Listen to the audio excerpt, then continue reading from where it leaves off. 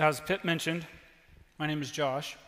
So if you take issue with anything that I say, if your blood pressure gets up and you want to have a polite discussion or an angry one, don't email josh@doorofhopepdx.org. That'll go to the other Josh. I want to spare him of that. Email Josh Wilder at doorofhopepdx.org. So just want to get that cleared up first off. The other thing is, the last time I was here speaking at a Sunday or main event Door of Hope thing at the OG Door of Hope was, well, it was at 9 o'clock, but other than that, it was 10 years ago. And as I look around, I don't see many faces that I know from back then. Perhaps I scared them away. I don't know. So Josh hasn't asked me to speak at one of these for 10 years, and maybe you're going to find out why here pretty soon. But it wasn't that he said, hey, 10 years from now, I want you to have a sermon ready or something like that. I'm actually not only an elder, but I'm on staff at Door of Hope Northeast part-time. So I spend 25 hours a week working somewhere else. And this is my first time doing a sermon 2 weeks in a row. So please be gracious to me. And please be gracious to Josh, or if somebody's listening to this online or wherever, and you go to a different church, be gracious to your pastors. This is probably a little bit more difficult than it looks. I feel like is this thing banging into things? Okay, we're okay. So go easy on your pastor. But please email me if you take issue with anything. I need to be straightened out by other people. And my wife does a good job, but, she needs help. Okay, enough with the sort of awkward introductory things. I want to talk about me. I want to talk about COVID. No, I'm just kidding. But I do want to talk about who here is kind of done over, I'm over 2021. Right? We thought 2020 was bad. And since I'm sure y'all have forgotten, I'll just run through a few of the things that we went through. There's the pandemic, of course. Then there was a whole lot of race rioting that went on for a long time. Then we had fires that kept us all indoors and made our air quite toxic for several weeks. And then, of course, an election of elections. And then 2021 hits, and we have a storming of the Capitol. We even have a storming of the continent by the weather, winter storming, that left probably many of you out of power and has left millions of others out of power. And by power, I mean electricity, by the way. And then if you paid attention, just the last week, a very beloved Christian apologist, Ravi Zacharias, it came out that he was actually living a double life and was kind of a pervert and a sexual predator. And that was a real punch in the gut for me, too. So I bring all this up to say, well, okay, life is going insane. Maybe we're going insane along with it. I know there are a lot of people who are like, bye-bye, 2020, can't wait for you to go away, bring on 2021.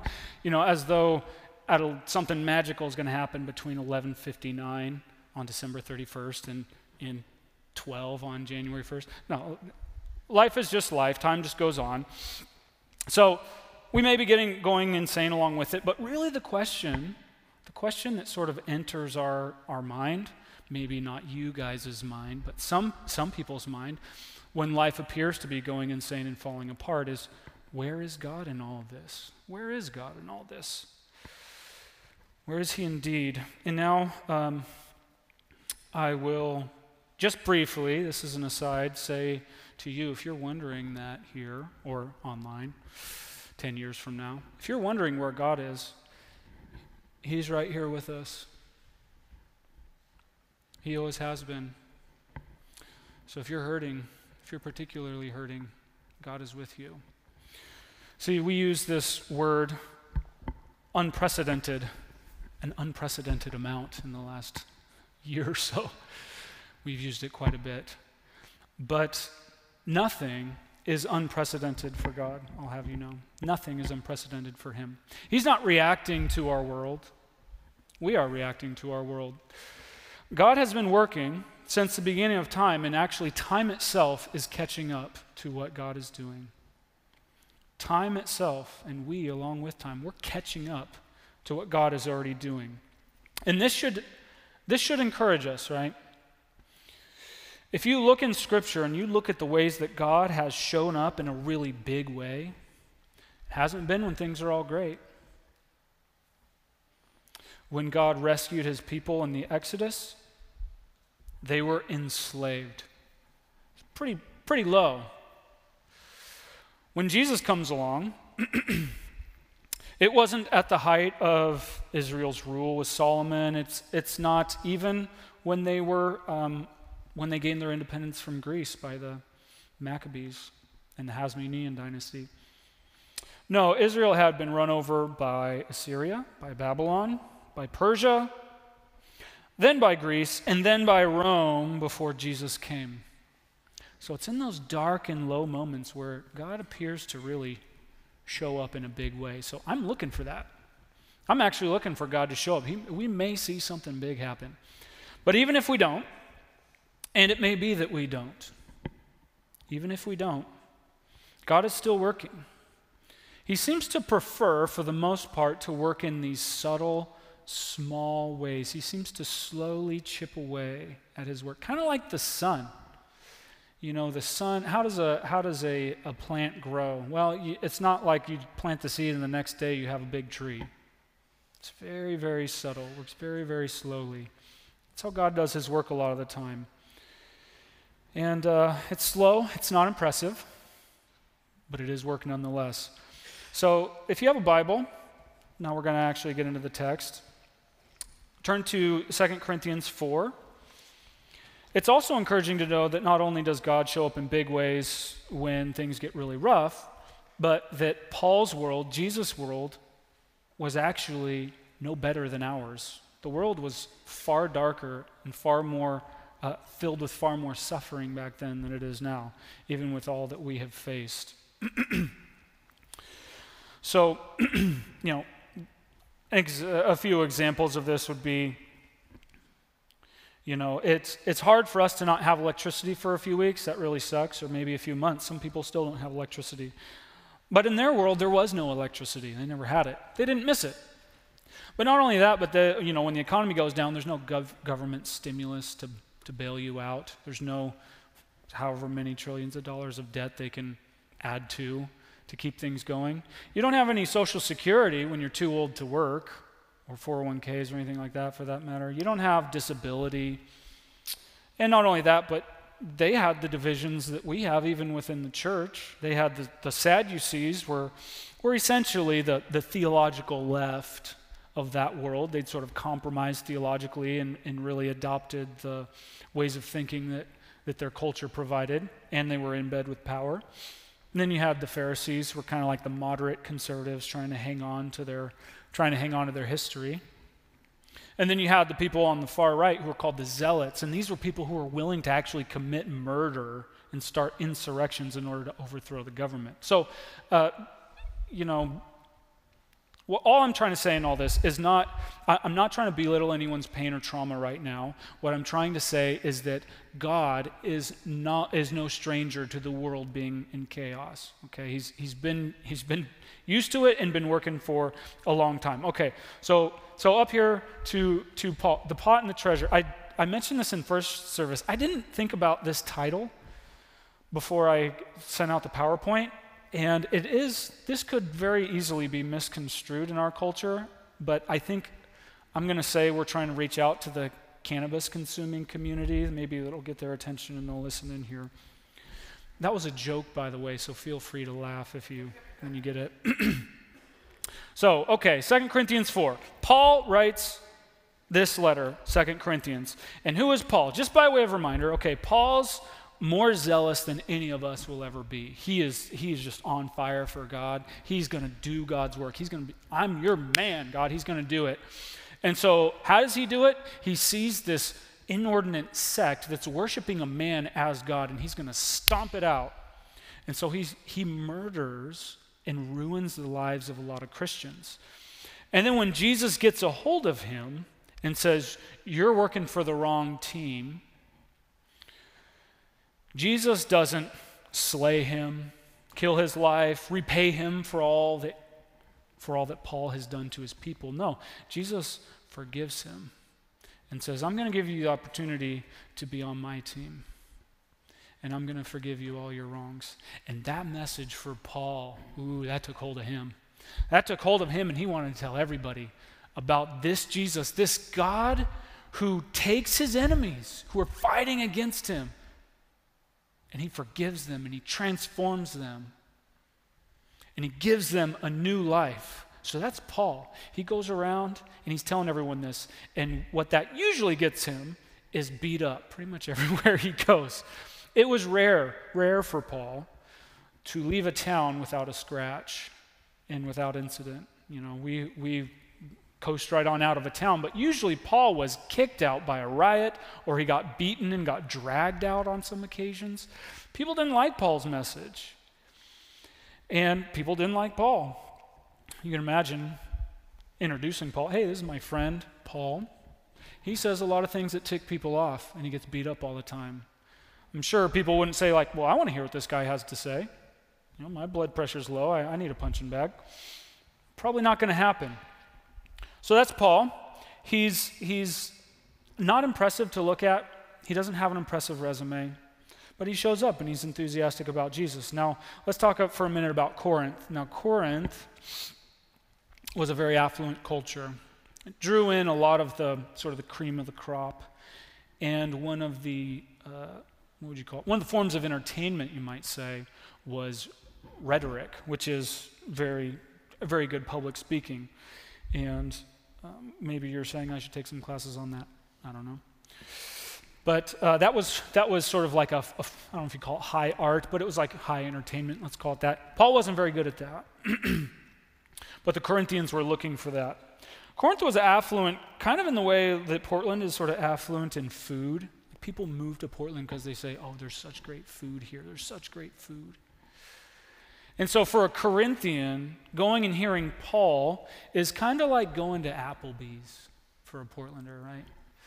And I know that we all love kitsch art, and we all love freezer food that's really expensive. That was another joke, by the way. Man, I'm striking out here. Sorry if you really, really like Applebee's.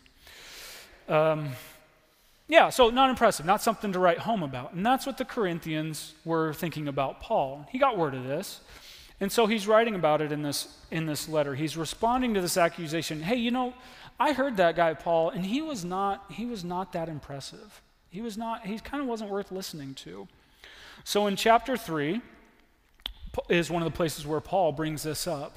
And Paul essentially says, you're looking for my CV, you're looking for my resume to be really impressive. Well, I don't have it. I don't have a resume that's, signed on the dotted line from, the professors at Harvard or Yale or Princeton or whatever. No, I have actually a different kind of resume. You know what my resume is? It's actually written by God's Spirit on your hearts. The fact that you listen to me, the fact that anyone listened to me is because God has written my resume. So don't be fooled.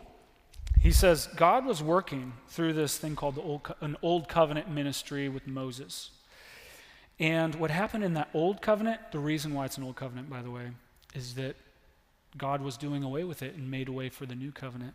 But if the old one was full of so much glory that Moses' face glowed when he talked to God, Moses' face glowed. That's crazy. If you ever see somebody's face glow, it'll probably freak you out. I know it would freak me out. So let me know if you ever see this. I want to see it. But Moses' face glowed and it freaked people out. So they said, Moses, I'm sorry, we need to put a bag over your head, basically. I don't know if they cut eye holes in there or what, but there was a veil that was required to cover the glory of God that was in the face of Moses. And now we get into chapter 4, where Paul has said, this new covenant ministry has even more glory than that. But he says the reason why I don't dress up the gospel, the reason why I don't trump it up and make myself and make the gospel look really impressive, is because there's a veil that hides the glory of God from people. And that veil is put before people's eyes by the devil. So if I make it look super impressive, you're still not going to believe it.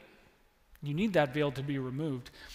And he says it's removed by the God who shines in our hearts to give the light of the glory of God in the face of Jesus Christ. So there's up to chapter 4, verse 6. Now we're going to get to verse 7 here. I'll read it. But we have this treasure in jars of clay to show that the surpassing power belongs to God and not to us. Okay, so he's talking about a treasure and a clay jar. Okay, what is the treasure? The treasure is this glory of this new covenant ministry. The light of the glory of God in the face of Jesus. That's the treasure. And he says we have it in these clay jars.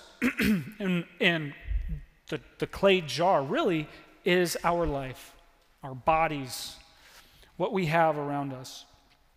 And it's interesting, what a clay jar is an adequate vessel in Paul's time. It's an adequate vessel to hold things. But the thing with clay is that it's really fragile. You know, if you knock it off a table, it's going to shatter. It's going to break. It's going to crack.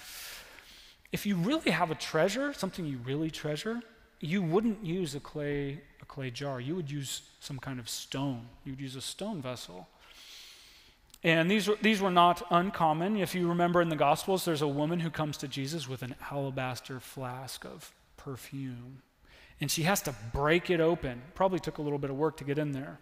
So this is a treasured item here. It would cost probably about $35,000 or so nowadays. So that's a treasured possession. And these alabaster vessels were used to hold some kind of treasure. Interestingly enough, when I was I was kind of looking this up, I found out that in Egypt they used alabaster vessels to hold the entrails of people that they embalmed or whatever. So, make sure something precious gets in there. I'm not going to use a clay jar. Might get broken. So the reason why Paul uses this, I'm bringing all this up. Paul could have said, oh yeah, we have it in a stone vessel. But he doesn't. He says we have it in a clay vessel. Excuse me. We have it in a clay vessel. Why? Why is it in a clay vessel? Well, let's keep going. Verse 8, I think it is.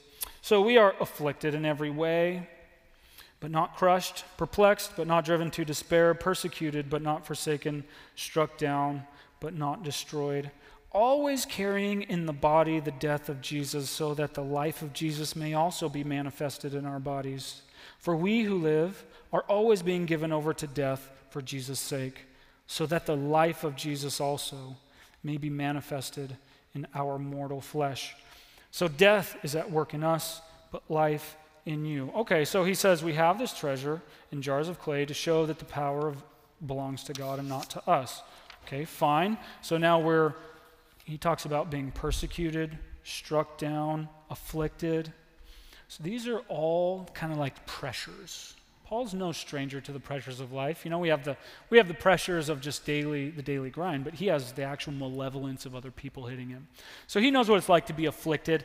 And he's saying these pressures, they produce cracks in the pot. What Paul actually calls them, he calls them the death of Jesus. We carry around the death of Jesus in this broken and frail pot. Those cracks are the death. And why do we have those? Well, it's so that the light can shine through the cracks. See, this is a different kind of treasure. This is a treasure that you don't need to contain it. You don't need to protect it.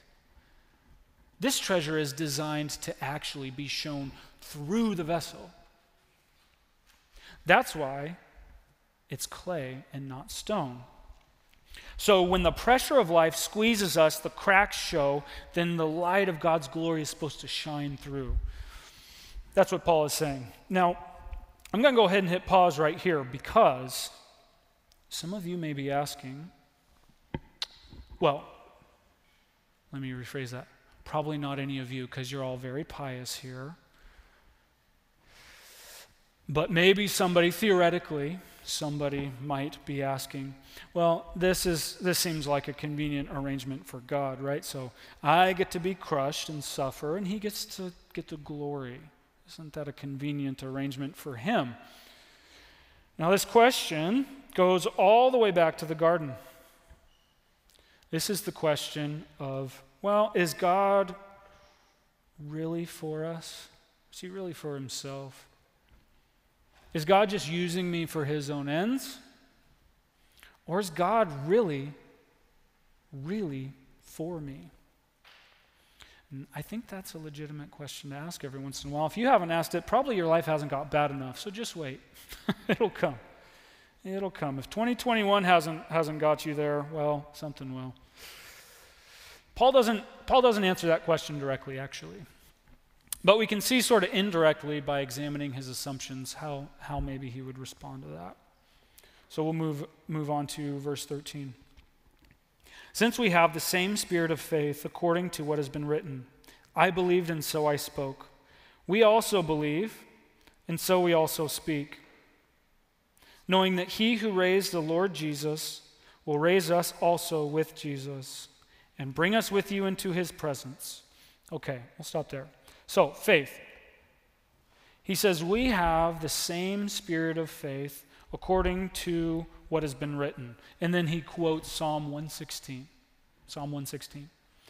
Psalm 116 is a psalm of praise to God for his deliverance. He delivered the author out of some kind of trouble. He says, I believed in God, and so I spoke.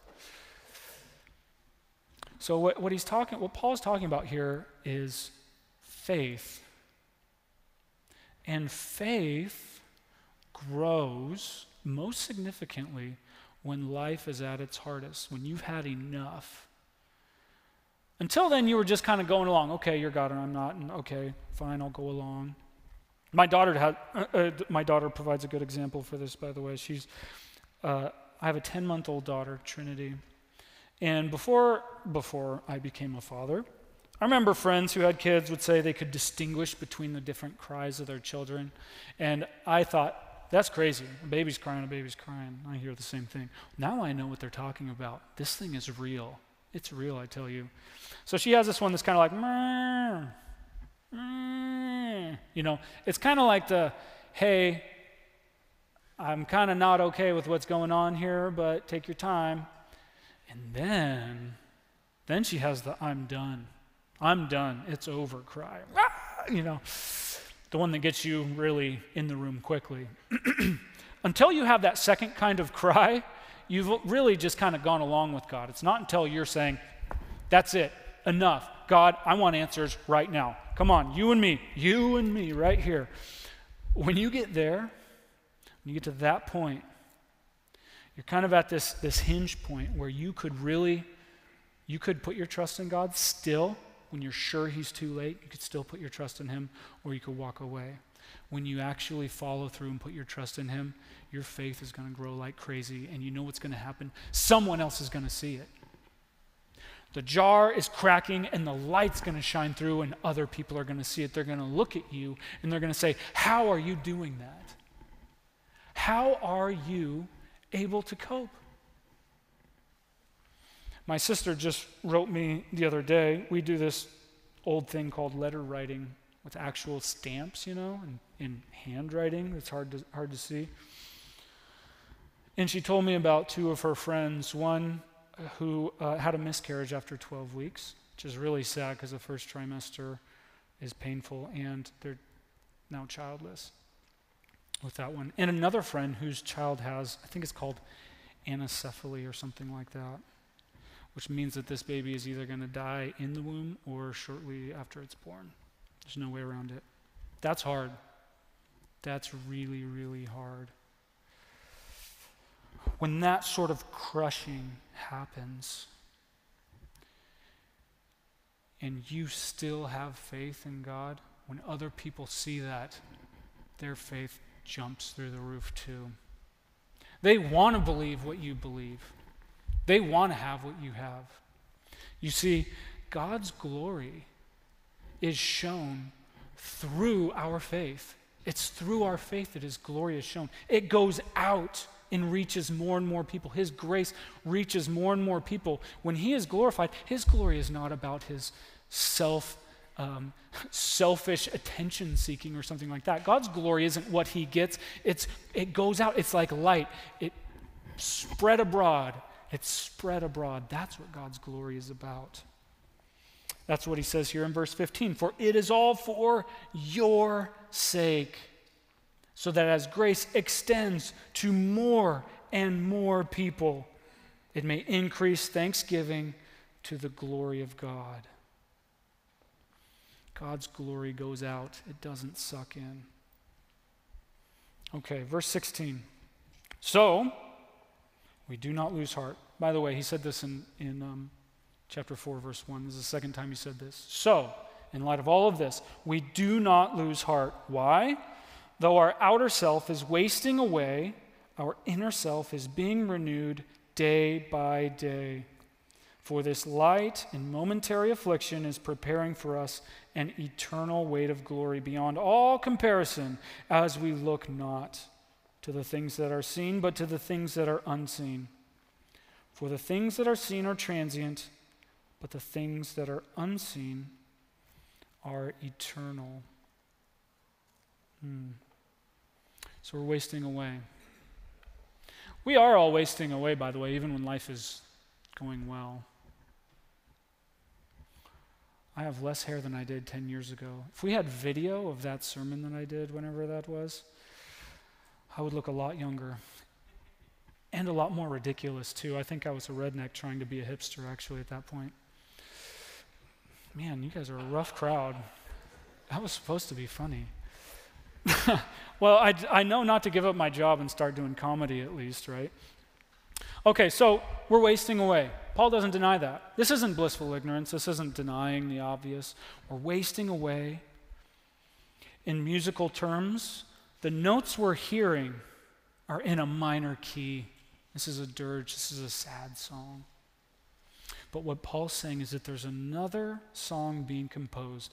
Jesus is actually taking all the notes of this dirge, all of those notes in a minor key, and he's using them, adding his own notes, wrapping them together in this symphony that's going to be so glorious that what we're experiencing right now will just be entirely obliterated. We won't even really remember it.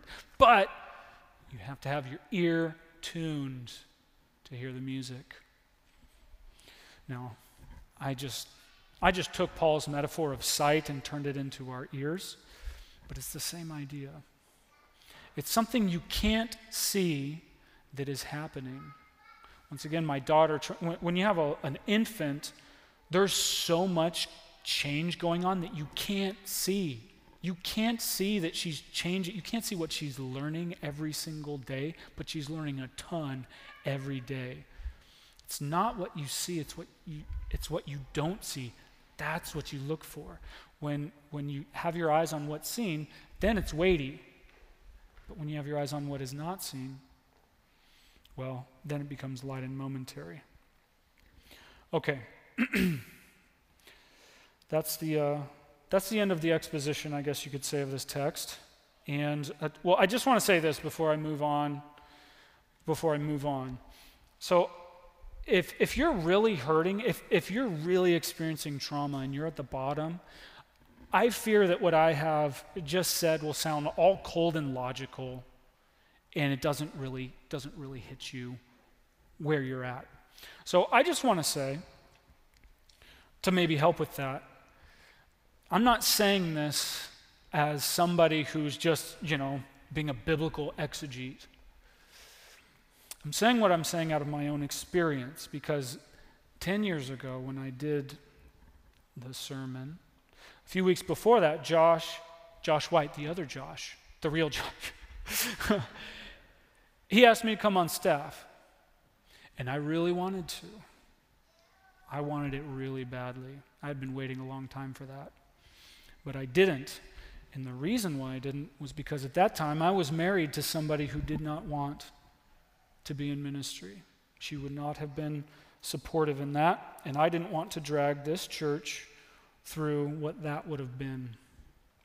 So I said no. And eventually she left. And I lost her, and I lost a lot of friends, and I lost my home, and I lost my hopes, and I lost my dreams. And it was very hard. I cried buckets for a very long time. So when I say these questions that you all look piously like you don't ask, you probably do. You don't know what people are carrying with them. We all walk around with a brave face. But I'm telling you, if you're hurting, I know what that's like. I don't necessarily know your experience, but I know what it's like to really hurt and to feel sort of the cold logic not really be compelling. I just want you to see beyond that. Okay, enough of that side note. I want to move to something. Actually, I'm going to take some water. I'm not used to speaking for so long. Usually I just preach once a month, and now I've done it twice in one day, and then I did it last week too. Oh, that's bad. I had tea, and then I just added cold water to it. That's horrible. Okay, try to keep going. So next slide, please. Okay, application. That's what I'm going to try and do. I know last time I was at Door of Hope, Josh is not big into application, so I put a question mark on there. So application. Okay, first one. And we can learn from this text. Examine your expectations and assumptions. Oh, this is good. This is real good. Okay, so I've been talking a lot about my daughter because I'm a crazy dad. I don't have Facebook, probably at this point, but like if I did, I would have like 1 million pictures of my daughter on there. I'm like that crazy dad. So another illustration from her. Hopefully this is the last one. I probably owe her something when she's 10 years old because of this. So when she eats, she is so adorable, and I know every parent says they have the cutest kid in the world, but I'm the only one who's right. She is so adorable until it's time to eat. And then something happens. She transforms into a monster. She devolves into this animal-like state where she has this expectation that she should be able to keep eating without swallowing, right? So she'll sit there and she'll go,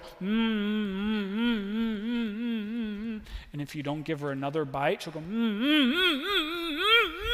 she just gets worse and worse and worse. We all have expectations like this, right? We're all just a bunch of grown-up kids. God never says, we're adults of God. No, that never happens. We're all children of God. We're all really children like Him. We have these expectations, right? You go to the grocery store and you expect that the parking lot will only be so full and the lines will only be so long, and if that doesn't happen, then we're irritated. Or you go to work and you expect them to hire competent people to work alongside. Or on the national level, we expect that the most competent leaders would be rising to the top, so you'd have somebody to vote for that you're actually excited about. And then when that doesn't happen, we're angry, right? We have these expectations. We expect the power to always be on. We expect for political discourse to always be civil. We expect for the revolutionaries to not even make it into the news because they're so far out on the fringes, We expect disease, pandemics, weather to always be at bay and not affect us, right? We actually have these expectations. We don't realize that we have them, but we have them, right? We all do. So my question is, are these realistic for a fallen world? These really realistic expectations? If you're even the most cursory student of history, one of the things you'll know is that civilizations die. Peace among peoples, differing peoples, that's an achievement. That takes a lot of work, a lot of time, a lot of thinking, the right people in place. The disintegration of society is the norm. The pulling together is the exception. Yet we tend to think that our experience of life should be the norm. It isn't. We are the exception. If we're going to think that God is only present when pain is absent, and therefore God is absent when pain is present.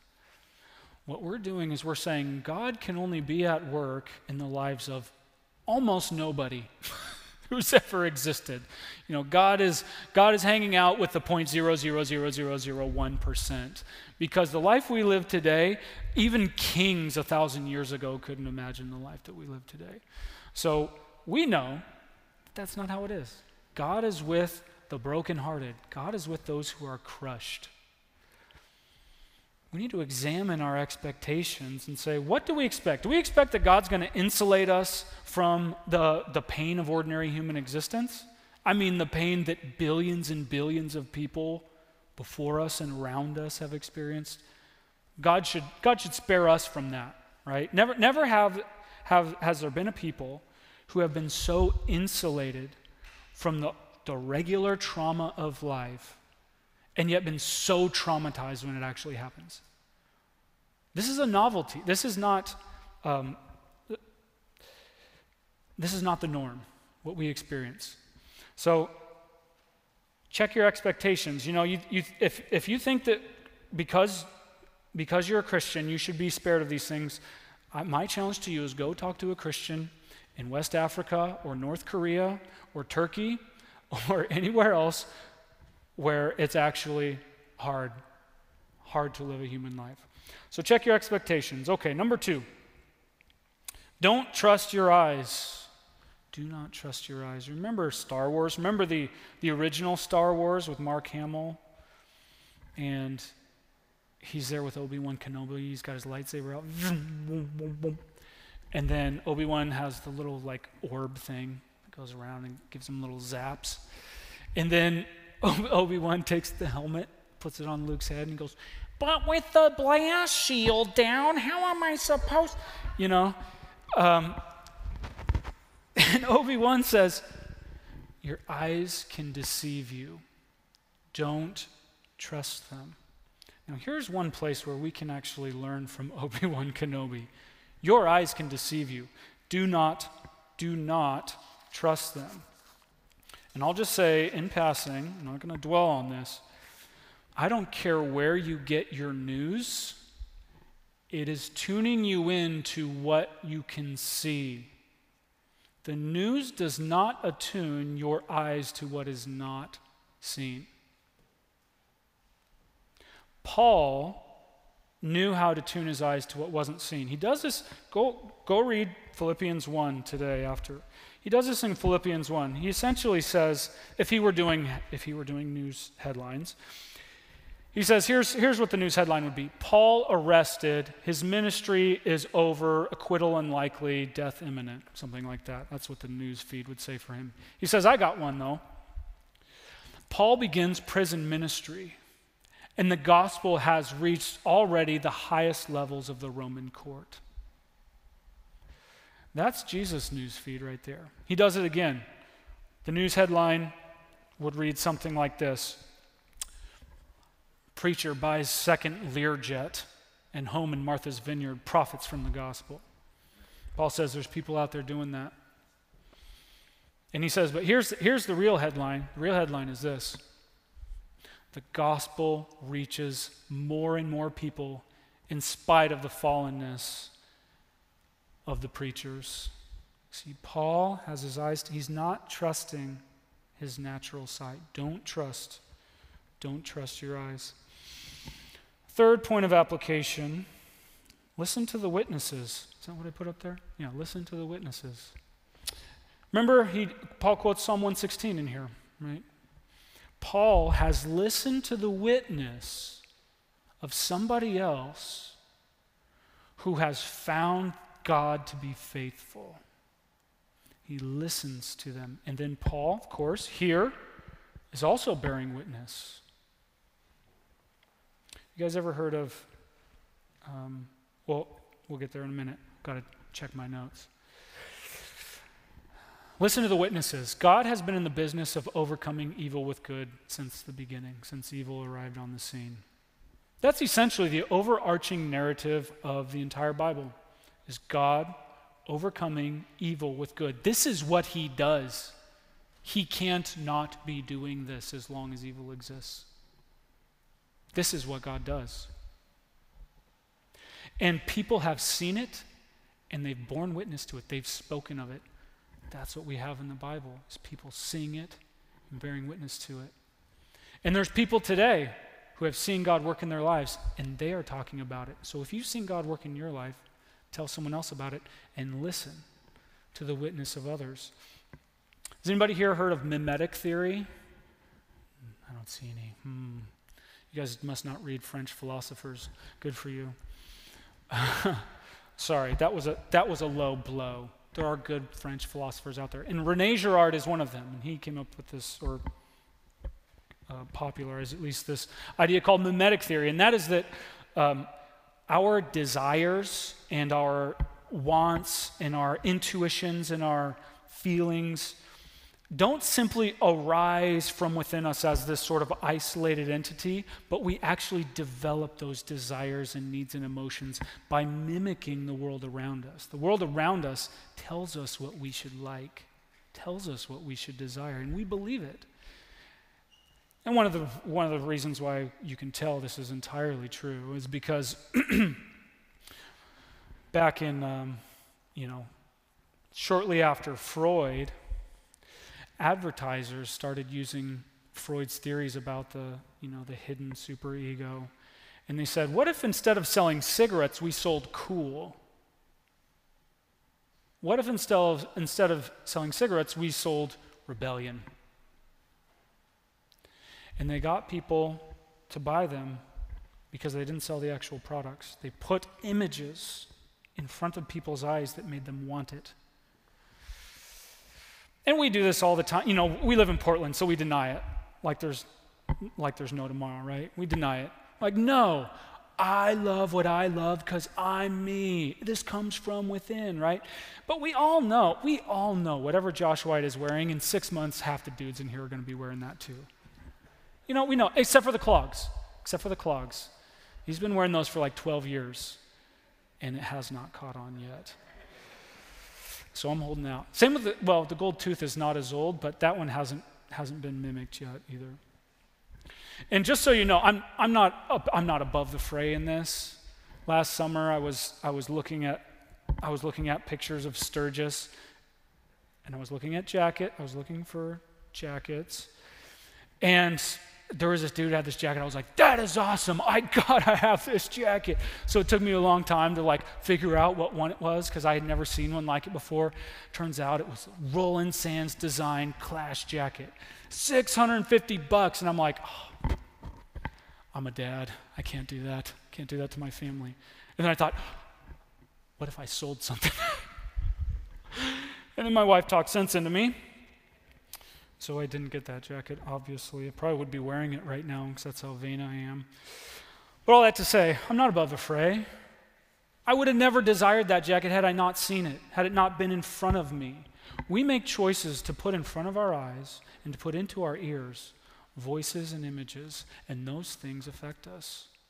Listen, put in front of you the witnesses of who God is and what he's done. Okay, fourth one, last one. Trust his invisible work. Trust his invisible work. I like this application thing. When I bring them up, I see people write them down. It makes me feel like people are listening. But who knows? You'll probably forget it anyway. I don't know. We trust the Lord for this, right? So, trust his invisible work. This is not blissful ignorance. I can see how someone would think that. But this is blissful enlightenment, not ignorance. Paul doesn't deny that we're wasting away. Not at all. He's saying it's hard. We're crushed. We're perplexed. We're driven almost to despair, but not quite. He doesn't deny what's happening around him. But he says, look, there's more going on than what you see.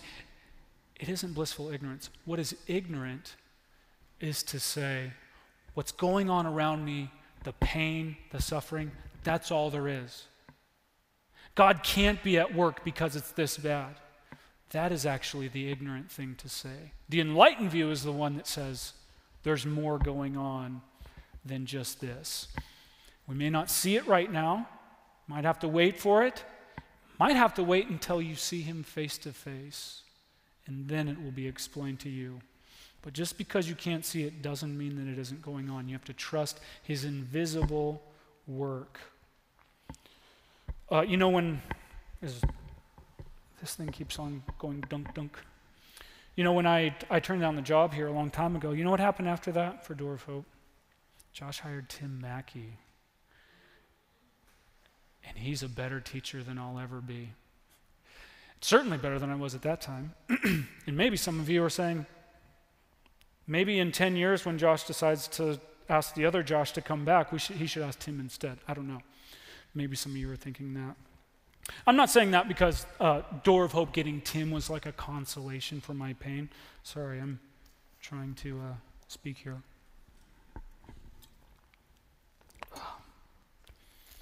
I'm not saying, I'm not doing a calculus and saying like, well, is it worth it if enough good comes out of my pain? That's not what I'm doing here. I'm saying God is at work in an invisible way. If I had taken the job, we wouldn't have got Tim Mackey. Here's another way in which God's work is invisible. In 2013, I mentioned that I was divorced. 2013 was about a year after.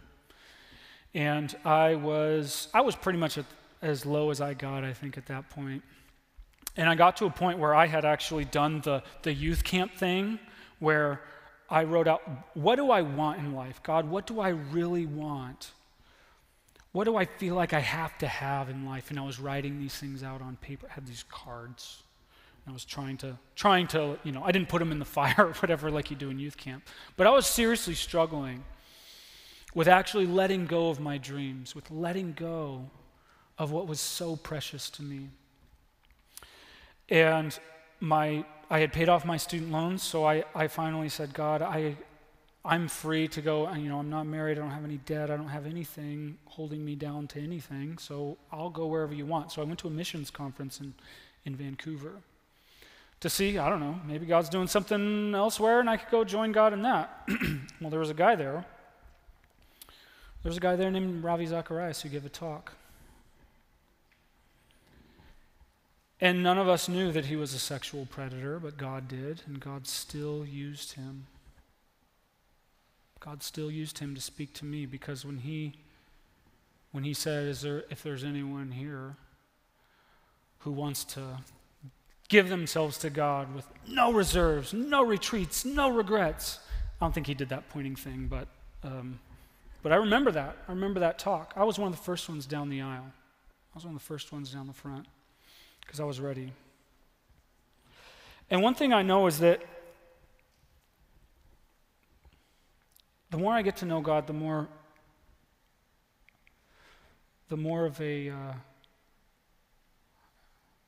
strange he is to me. The more I love him, the more I want to follow him, the more near and intimate he feels. But also the more I realize he's not like me. He isn't like me. He doesn't respond to the world the way that I do. He doesn't do the things I want. And that gives me encouragement, because if God was never like that, I might just be making him up. But God works through horrendous evil and through horrible people. And it's a mystery to me, but it's still true. His invisible hand is at work everywhere. Trust his invisible work. When the disciples saw Jesus on the cross, they fled.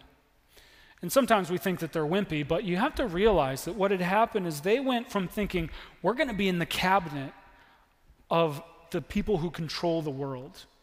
We're going to be at the height of anything you could possibly get to. And they went from that down to not only back to the bottom rung of society in the Roman world, but to being personas non grata, to being wanted by the law. Public enemy number one. They're probably going to suffer the same fate as Jesus. So they, of all people, could have said, God, where are you? Where are you? Where was he? He was there on the cross. He was doing the work that they needed to have done, that we have need of, to be reconciled to God. God was doing his greatest work at a time of their deepest sorrow and their deepest need. He has to be overcoming evil with good. That's what God does. That's what he does. Trust his invisible work. And if you don't know Jesus, could be that you're sitting here and people can come to church for years and not know Jesus. Or it could be, you're listening online. If you don't know Jesus, you might think this other Josh here, he's crazy. And all you other Christians are crazy too. You're insane. This is all incredible. I don't believe a word of it. That's fine. I understand that. I get that. But before you tune out, I will just say this. The fact that you're here, or that you're listening through whatever source you are, the fact that you're here and you've listened this far is witness to the fact that God has already been at work on you. So do not resist that work. Lean into it. If that's you, come and talk to me afterwards, or come talk to somebody on staff, or write me that email. You can even write me the angry one. At least I can tell you listen that way. But if you don't know Jesus, you're listening to this because he wants you to know him. So turn to him. And if you do know Jesus, got the same charge. Trust his invisible work.